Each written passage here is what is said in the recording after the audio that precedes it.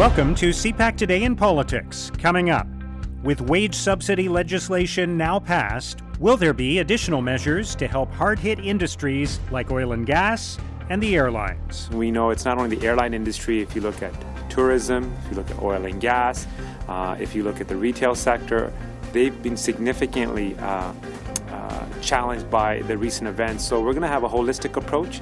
Our goal is to make sure that overall we have a plan in place, not only for the short-term and immediate needs for Canadians and providing them with income, but also how can we quickly rebound and recover. And that includes support for many sectors across the board. Questions about whether something could have been done earlier to prevent the deaths in long-term care facilities.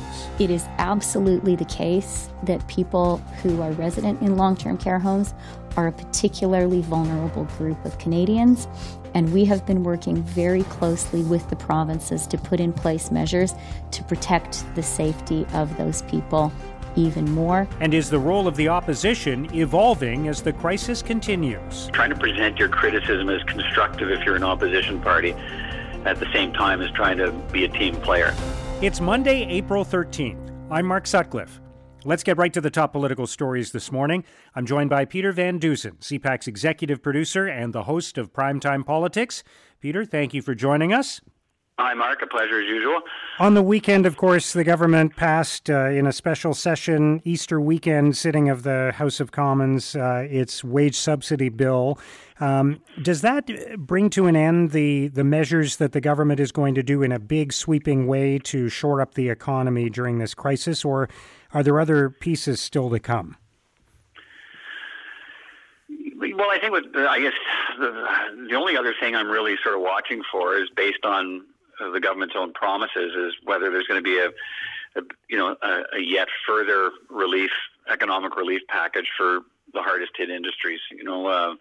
Airlines, for instance.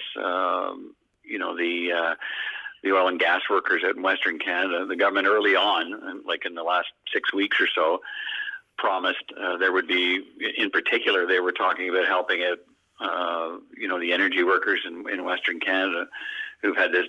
Well, we know the economy of Alberta has collapsed in the past couple of years. It's going through this double whammy of lower oil prices and the COVID-19 effects. So the one thing the government had talked about was relief, another economic package for the West, in particular for Alberta and those workers in the energy sector in Alberta and Saskatchewan. So that's the other big thing I guess I'm watching for on the economic front.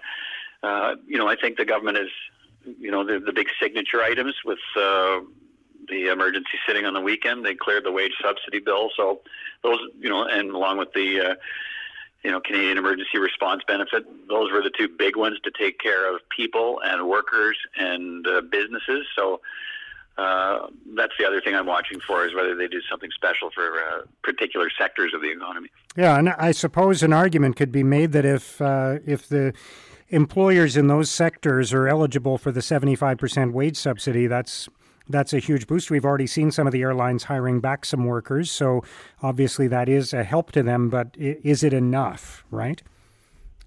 Yeah, I think we're in this tricky period in terms of how much more governments should be expected to do, and I think we're at that sort of, we talk a lot of, we talk so much about in this pandemic about these pivot points on the health side, on the economic side.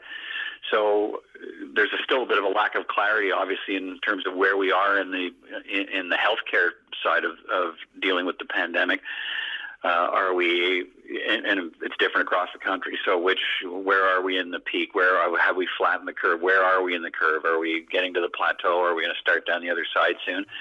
Politicians in most parts of the country seem to be talking now about late summer before we might be able to start relaxing some of the rules. So I guess if you're a government now, looking at the measures you've taken, you're starting to make a calculation about how much more you need to do if you think that 4 months from now or 3 months from now, that's when companies and businesses are going to be able to start making money again. You start opening them up slowly. So, it still gives you the opportunity to tailor some sort of a further economic response for the next 2 or 3 months. All of these programs we've seen so far from the government have a bit of a time stamp on them. They're 3 and 4 months or 2 months. So they've got a shelf life to them. So there's still an opportunity to do more. But I wouldn't be surprised if the government's sort of waiting to try and get a grasp on when they think the economy will start to, rebound, and that might influence how much more spending we see. Aside from the economy, obviously the public health crisis continues to play out. There's some devastating news from some seniors' homes and long-term care facilities where people have died and where the employees are feeling a lot of pressure. Some of them are becoming ill as well.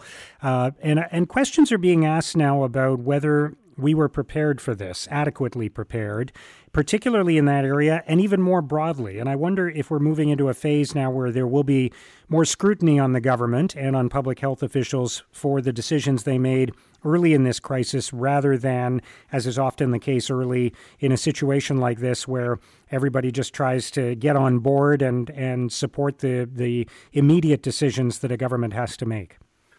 Which all makes sense, of course, Mark. In the first 2 months of this, what we've seen is people trying to figure out exactly what we were in. What do we do? Who's leading us? What are we being told to do? That's properly where the focus should be, and that's where it's been. Everybody's been looking at, okay, what do we have to do to right today, tomorrow, the next day to deal with a pandemic that nobody's ever seen before. And, there are lots of questions being raised of how well prepared we were for it. We're in I think it's fair to say that we are sort of as uncertain a time as it is. We are clearly and well in, I think, into the management phase. So the pandemic is now being managed. The response is being managed. And now, so how much more can we do? We've talked about the economy. We've talked about, the measures, the advice to people about what to do to deal with the pandemic, what everybody can do personally. That advice now hasn't changed in a month. Isolate, stay at home, don't congregate. If you feel well, don't go to work. Don't go to work unless you're essential. So that advice hasn't changed. So now we're in this period where, as I say, for want of a better term, the pandemic is being managed. So now people start to look at, okay, journalists, others, healthcare workers in particular, are looking at, okay, how did we get to the point where it's having this kind of effect on Canada? And I think where there's going to be we've seen some scrutiny already about supplies and government preparation and government briefing notes and talking points that clearly suggest the disease, the pandemic, seemed to always be, a step ahead of the government. There was a response that, it's low risk to Canada. We're just going to hand pamphlets at the airport. Then within, a few days and a couple of weeks, now the screening measures picked up. Then we started closing the border. We started closing traveling, shut down traveling, all of that. So we've seen that response evolve. But I think there's going to be some real questions being asked about what has happened in long-term care homes across this country. And it's in a lot of different jurisdictions. So this is, some people in the field have suggested to me, when we started to realize there was going to be a pandemic coming to Canada, whether we didn't have a full grasp on how big it was going to be or not, the first place government should have been looking, because they're the most vulnerable, would have been long-term care homes. And have a look at that, have a look at implementing distancing measures early, because if it gets into a long-term care home, nursing homes, we've seen what happens. And so there are going to be questions asked about how come measures weren't taken 2.5 months ago when there was the risk here of moving people, splitting up residents in long-term care homes, beefing up support staff if we needed to do that, personal support workers, all of that. I think that's going to come in for some very, very close scrutiny. And are we going to see more questions from the opposition and from the media? I know it's tough for both the media and the opposition to walk a line between trying to support the effort to get information out and respond quickly, and at the same time hold the government to account. So is that going to shift, do you think, in the days ahead? Yeah, I think it's less of a problem for the media. That's the media's job. The media's job is to do all of the things you've talked about, get the information out, but also ask critical questions where critical questions need to be asked, because notwithstanding the criticism of the media, and people will say media have an agenda and so on, and let's put that out there. But it's not as hard for the media to do their own job, because that's what their job involves. It is also the job of an opposition and an official opposition.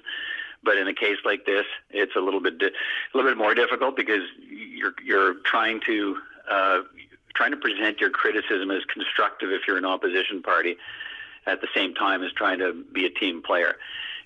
It's a different job role for the media, obviously, because we're not compelled to come up with solutions of our own. So if you're the opposition party and you say they shouldn't be doing this or they should be doing what, you're always open to the question from the other side. Okay, well, what would you be doing instead if you were in power? That's typically not something a journalist has to face. The journalist just has to ask questions about how the government's handling it. So it's been hard, I think, for the opposition parties to find, to find sort of oxygen in this. They're a little bit framed out of the conversation, and that may be part of the issue. They keep talking about Conservatives in particular wanting to be part of Team Canada. They're almost on a daily basis offering solutions, and to be fair, in many cases, the things they've offered have ended up changing government legislation, and not just the Conservatives, but the other parties as well. So I think we'll continue to see for the next little while this challenge for the opposition parties to be seen to be trying to come up with good ideas and better ways to manage this. But they'll also have to be careful that they're not seen to be trying to take advantage of a situation because it's because they can be in a position to take shots at the government's handling of the project without necessarily having to worry about having to handle it themselves. Yeah. All right. Great stuff, Peter. We'll see what this week brings. Thank you so much for joining us today. Okay, Mark. Take care. Good to talk to you. That's CPAC's Peter Van Dusen. It is absolutely the case that people who are resident in long-term care homes are a particularly vulnerable group of Canadians, and we have been working very closely with the provinces to put in place measures to protect the safety of those people even more. Now, here's what political columnists and commentators are writing about today. In the Ottawa Sun, Rick Gibbons argues the new normal won't be the same for everyone. Gibbons writes, kids could be back to school by fall. For their parents, full-time work will probably resume, hopefully by late spring, more likely early summer or even fall. But I suspect life will take much longer to return to any kind of normal for Grandma and Grandpa. COVID-19 has been especially cruel to seniors. We desperately need to figure out a better way to manage our elderly population, including housing them in smaller facilities with fewer residents and no more 4-to-a-room living arrangements. In the Toronto Star, Jamie Watt considers democracy in the time of the coronavirus. Watt writes, among the more concerning, broader societal consequences of the coronavirus, economic collapse, fear-mongering, widespread distrust, is a stunningly rapid deterioration of democracy. Dealing effectively with pandemics can reasonably support the suspension of some norms and freedoms, but a careful balance must be struck. What every strong man has understood is that a frightened public is also a compliant public. For the sake of our democracy, our leaders must understand that while we are willing to be compliant, we are not frightened, not in the least. At National Newswatch, K.W. Grafton breaks down Pandemic Economics 101. Grafton writes, it's a simple concept, fundamental to any business plan. Revenue must exceed expenses. In order to generate revenue, you have to be open for business. Canada, like many developed countries, is currently closed for business. The COVID-19 Economic Response Plan includes $55 billion in tax deferrals for businesses. But tax deferrals imply profits, which require revenue. No revenue means no profits, which means no taxes. Without revenue, tax deferrals will not keep businesses solvent. Now, here's what's coming up on Canada's political agenda. The Prime Minister will provide his daily update on the coronavirus situation. And that's CPAC Today in Politics for Monday, April the 13th. Tune into CPAC and CPAC.ca throughout the day today for coverage of the coronavirus crisis and for primetime politics tonight. Our podcast returns tomorrow morning. Have a great day.